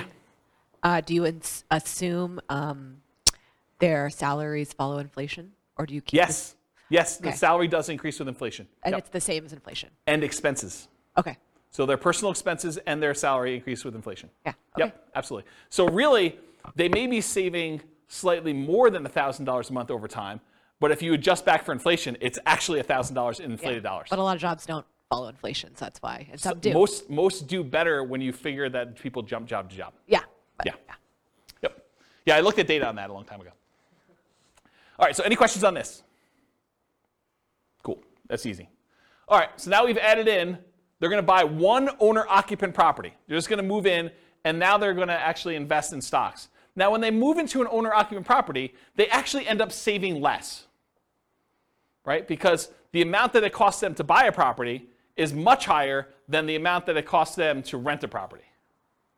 So in that case, we make an adjustment, and they end up saving less. Still, though, works out better. 396 months. And it turns out it's 396 months. I'll kind of jump ahead. I'll steal some thunder for myself. Turns out it's 396 months because that's when they pay off their property.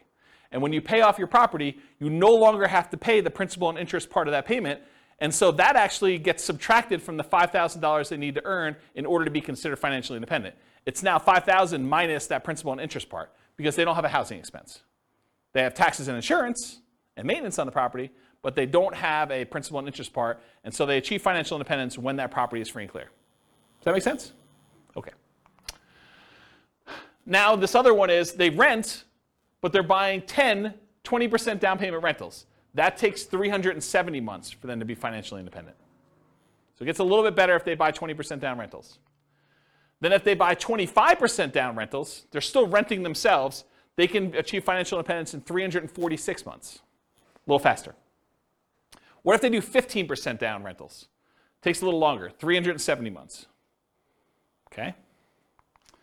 To rent or buy. Should Norm and Norma keep renting for $1,800 a month? It increases with inflation, or buy a property with almost $600 a month higher monthly cost. They go from saving about $1,000 per month when renting to about $420 per month when they buy a property to live in. So they significantly decrease their savings amount. Yeah, Nick? But like you were saying, that's a fixed cost that never changes. Yes, and it does switch over after some point. Yeah, I'm going to do a whole chart on that for the upcoming podcast. Yep, you're right though. Should they rent or buy? So when nomading, except nomading by proxy, they are moving in and therefore have this reduced savings amount, right? So when they do nomad, they're buying a property to live in, and so they're not saving $1,000 a month anymore.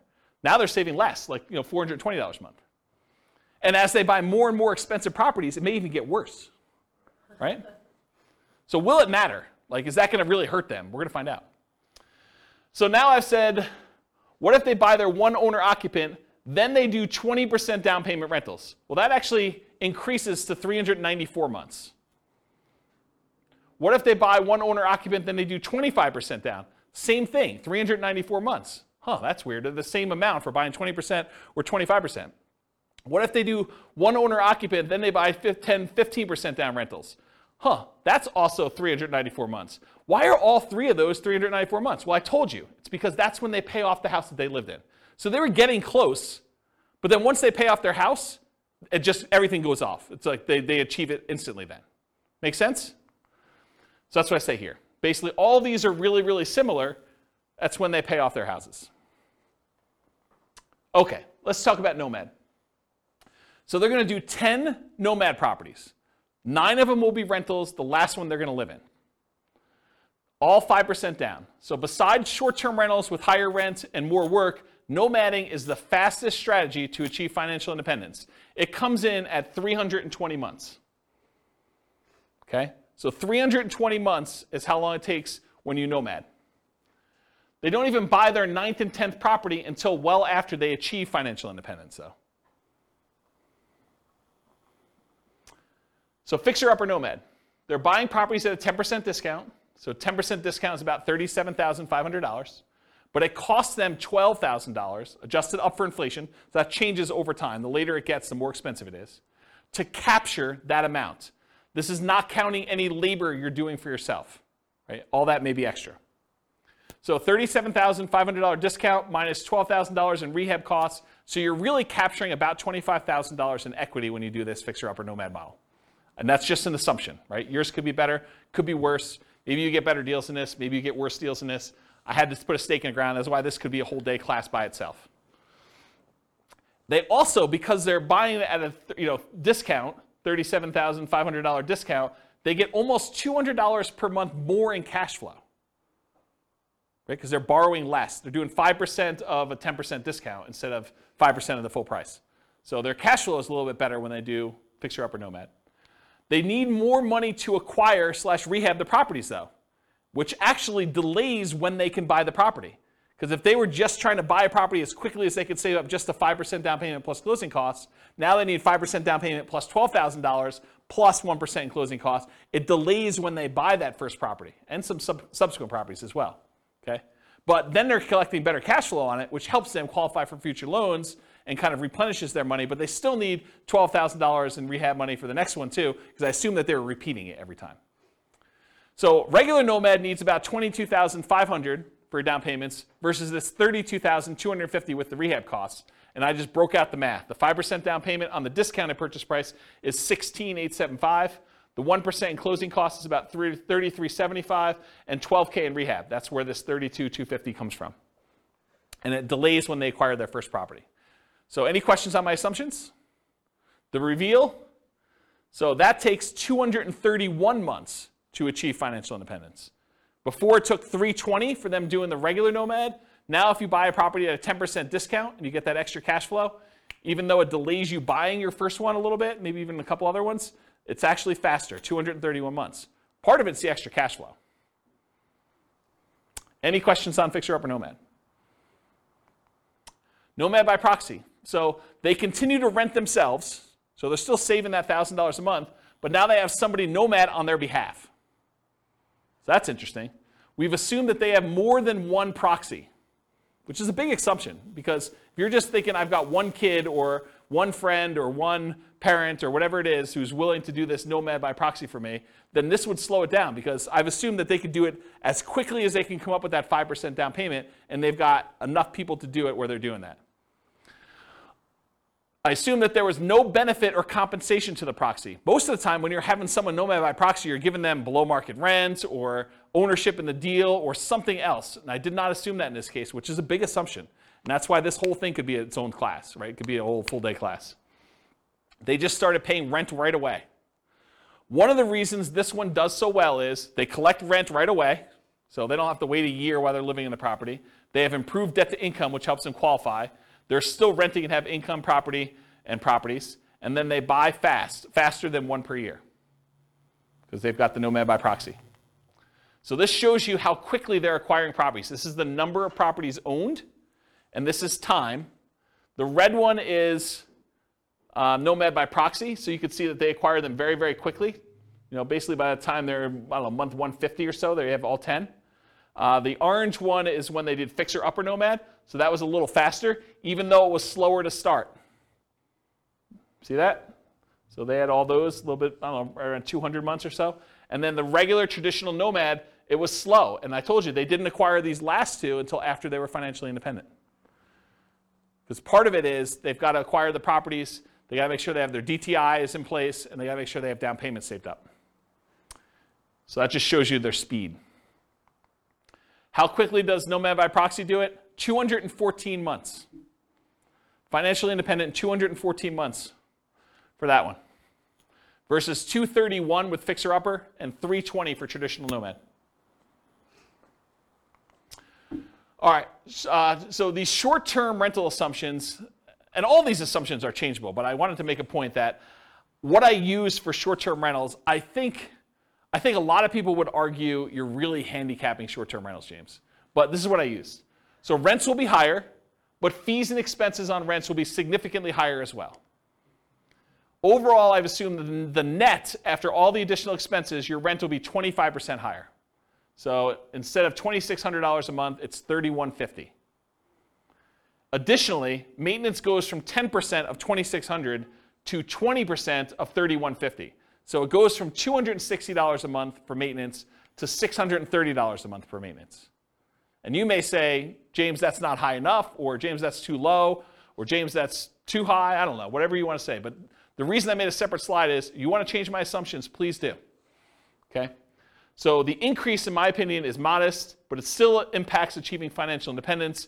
It could be higher or lower. I don't know. I've just sort of made up numbers. I'm not an expert in short-term rentals. All right, so the nomad to short-term rental is 154 months to financial independence. Yeah, exactly, right? So you go from 320 months for the traditional model all the way down to 154 months for achieving financial independence with nomad to short-term rental. Retire at 33, is that what we figured out? Retiring at 33. Realize too that this assumes you keep doing that model after financial independence too, right? Because you're basically assuming you're continuing to get that. We could model it and say, once you achieve financial independence, let's go ahead and go to long-term rentals to make this more passive and see how that looks. Or once you get to the point where your long-term rentals would support you at 100% of your minimum target monthly income in retirement, then convert it back to long-term rentals and reduce the workload.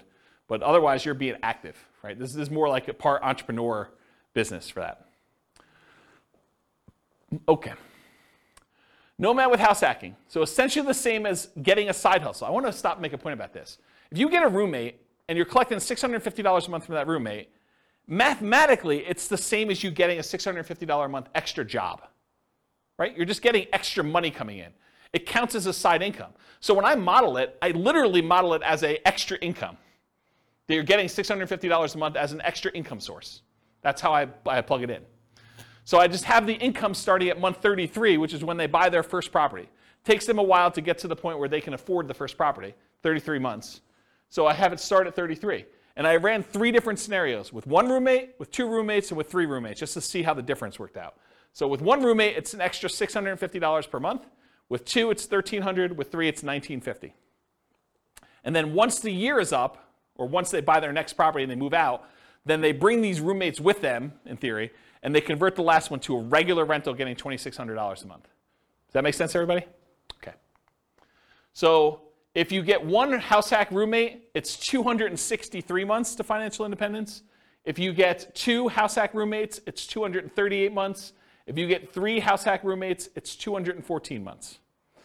And in this case, once you achieve financial independence, I jettison your roommates. You no longer need them. You just keep living in the house from there on, right? Because once you get there, the income that you were getting from that doesn't count anymore anyway. So I just said, let's just get rid of it.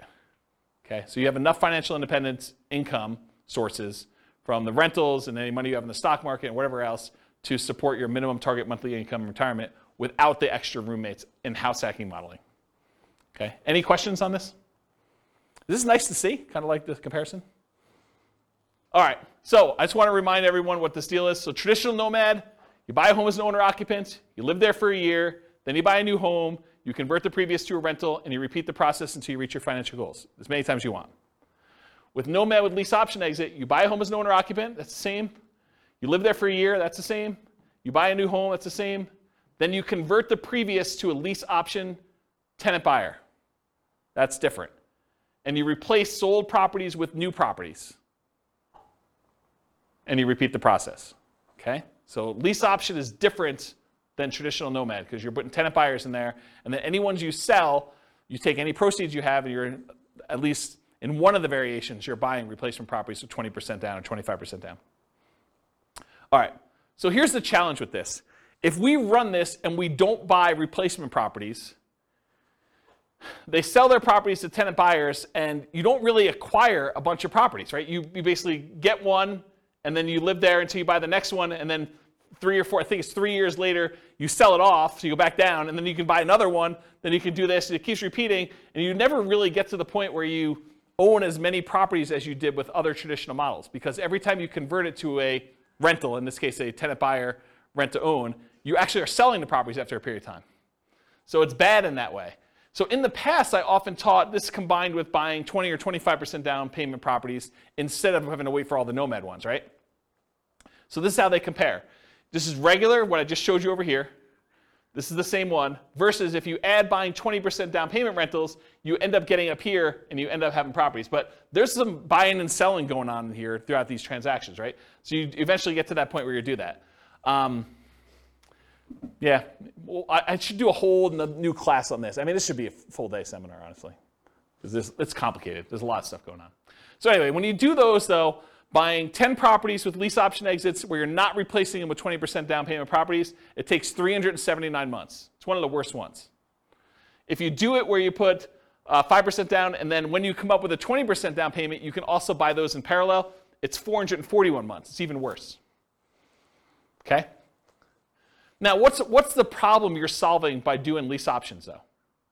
Having to come up with down payments, right? Because this is a strategy where you don't need to save the down payments anymore. You use lease options to do it. You need to save the first one, but then after that, you're kind of using other things. And again, if we did different assumptions, this could win. This could be the best strategy based on the assumptions we use. Okay. The ultimate real estate agent retirement plan, you're nomading with a real estate license. You're collecting a commission on the property you buy to Nomad into. In our modeling, they essentially get an instant 3% commission, meaning instead of 5% down, they're really paying net 2% down plus closing costs. So the way to think about it is they come up with 5%, and then they immediately get rebated back the rest. 3% of that. Not 3% of that, but 3% of the purchase price, so 60%. If their limitation was down payment, if that was what was holding them back, this helps a lot, right? Not having to put up as much, but it doesn't solve all problems. It doesn't solve debt to income. So I plan to teach a whole course on this strategy for those that are interested. If you guys are like, hey, I want to do this whole thing, I probably will do like some type of significant course. So if you do that, though, it's 310 months to do that. And all it is the same as traditional Nomad, except you have a real estate license. So that's the difference. So the main real estate license, the main one where you didn't have a real estate license was 320 months. This saves you about a year, 10 months, just doing it that way. Okay? Any questions on that? Nice. And then this is all the buy and hold ones from last week with all of the Nomad stuff from tonight, all on one chart so that you can see a comparative where they are. And you could see in general, bless you, Nomad is better, right? Can you see that? If you're willing to Nomad, you can save all this time. And I agree. I think Munir was the one who said at the beginning, no one wants to move, right? Who wants to go and move into properties? But you make a compelling enough financial argument. You're like, is moving worth 50 grand? Or is moving worth 10 years of not working? You start getting to these points where you need to make that decision for yourself. Is a really sucky weekend worth, stopping working 10 years from now? 10 years earlier than you would. And only you can make that decision, but that's how I think about it. What's the maximum number of properties they own? What's the maximum number of properties they own, or like what in those cases? I got lost with how many properties they own. It gets confusing. So in most cases, it's 10. There may be a couple that are unusual. Like I think the lease option one where I allow them to buy 20% down rentals as well, I limited the 20% down ones to 10 and also the Nomad ones to 10. So you could technically earn 20, but they don't get there. And then I think I think when I did the buy and hold one last week, I did one owner occupant and then 9 additional rentals so that they all had 10 to max. But we could go look at that. I mean, we have charts on everything you want to see. But I think it's 10 for most of them. So it's 10 moves. 10 moves for Nomad. Sorry. Oh, yes. That's what I was getting at. Is how many times do you have to move? Yes, 10 moves for Nomad. And this is another reason why we need to do a full day class, because I could show you what 5 Nomads look like. Or I could show you what 3 Nomads, then 20% down after that looks like. And those can become interesting because you decide, hey, listen, I'm only willing to do this 3 times, but then I'm willing to do 20% down after that. And now I have like an asset base and some cash flow to help me with my savings, and I'll get to there. That might speed things up enough where the 20% down now looks a lot faster because it was slower before, right? Like this could be a way to jumpstart things and combine them. Or maybe you're like, I'm willing to do short-term rentals for the first X years, but then after that I'm done. Or I'm willing to buy a certain number of properties till I have kids and then I'm done. Or I can't start nomading until my kids are out of the house and then I start nomading. So there's all sorts of variations on how to do this. And that's why there's probably multiple full-day events for doing modeling like this. Or copy them into your account and change the assumptions yourself. Because you change and we're talking about very specific characteristics of the properties. You change it to our numbers around here, they look different. You change it to numbers in Greeley, they look different. And one of the things I'm doing is if you go to realestatefinancialplanner.com/model, what I'm working toward, and it's in very late alpha, kind of where I describe it for those that are programming people. I'm actually taking 300 market data sets, what the price and rents and taxes and insurance and maintenance and all that stuff is for 300 different markets, and running them through literally 100 different scenarios. 15% down rentals, 20% down rentals, 25% down rentals, Nomad, house hacking Nomad, ultimate real estate agent retirement plan, like house hacking, like all of these different variations. Or, what if I get, 25% more income, or what if I get $100 per month more rent on properties, or $100 less in rent on properties, or what if I hire a property manager or don't hire a property manager? What if I do all these other things? And so there'll be like 100 variations that compare themselves to each other based on that city's specific numbers. And so that's the thinking behind the podcast for each city is there'll be classes that teach the information so that you understand what's going on, but then you need to look at the, I got distracted with a phone call. You need to look at the actual numbers for that city with all the different variations you have so that you can see the specifics for that city. And then you could still copy them all into your own account to be able to go and see, well, I'm not buying those price houses, or James, you're actually a little off on my city, the number's a little higher. And if I'm off on your city, please let me know, because I can just change it and then click a button and rerun all the scenarios. That's why I'm writing the code to do that. I don't know why I was telling you this story, except that it's a lot of variations if you want to do it, and it's specific for each city. I think that's where I was going with that. So, any questions on this? I think there's one slide left. All right, in conclusion, assumptions for modeling matter a lot. right? You change one little thing, it's like the butterfly wings flapping and all that other stuff, right? I mean, you make one little tweak here, and that cascades out over 720 months, and you doing certain things. Should you pay off properties early? Like you could decide to do that too. Or what if you got better than the assumptions I used in the stock market? Or what if you're afraid of the stock market and you're keeping this in savings accounts? All these things matter. And so I think changing all those things can matter a lot. If you change the assumptions for your income and expenses, it changes everything. For market conditions, appreciation rate, rent appreciation rate, price, interest rate, vacancy, rent, maintenance, property management, taxes, insurance, the stock market rate of return, what you're investing in and its risk profile of what you're doing. And then your target monthly income retirement. If it wasn't $5,000 a month, might significantly change the numbers for these guys. Might be better or worse. You don't really know. The safe withdrawal rate you use. I mean, if you're using 4% or you're using something much more conservative because you're afraid of stock market stuff and you want to be conservative there, that could limit your ability to achieve financial independence or change the numbers or characteristics. So the strategies that work best in that market may differ. So you shouldn't use the numbers from tonight as like a fixed thing, but I think it's instructive to see how I set it up and what the assumptions were and kind of how they relate to each other for one particular person with one set of assumptions in the one market.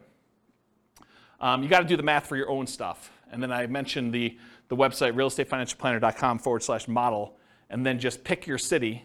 And I think I did a whole bunch of, I think I did 305 cities or something like that. It's about 300.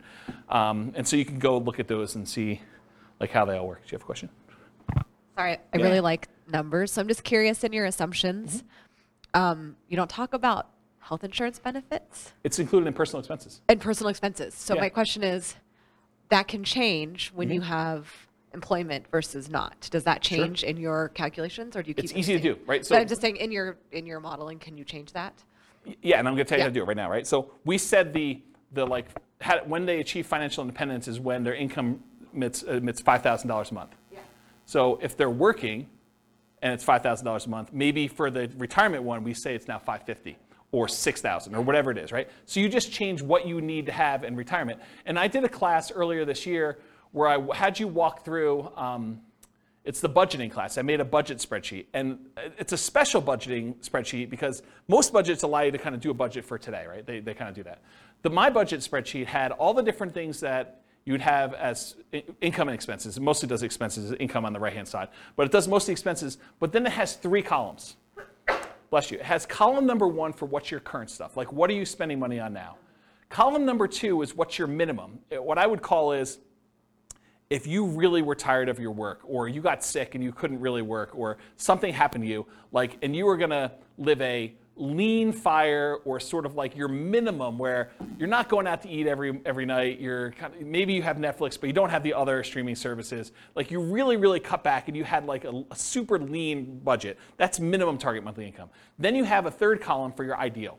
And basically I have you write down, okay, if I'm living my current one, I'm spending this much on dining out. But for lean, I'm spending this much, and for my ideal, I'm spending this much. And so at the end of it, it gives you 3 different numbers. It gives you your number for today, so you know where you are.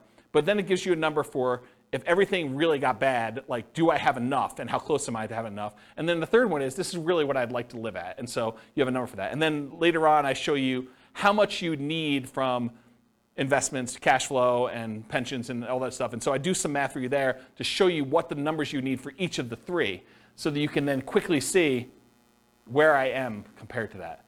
And I think that's a better way, in my opinion, to do budgeting, to kind of do like your current, your lean, and then your kind of target ideal one. But that answers your health insurance question, because when you do the health insurance section down there, you say, this is current. This is if I really had to stop working, or I got to the point where I'm like, I'm done. And then this is, look, if I really want to be living my fat fire or total fire, whatever you want to call it, then this is my number for that. And you can go ahead and budget all 3 ways and see the differences between them. Yeah. So that sort of answers your question about how to do it, right? Totally. Yeah. Okay, cool. Any other questions?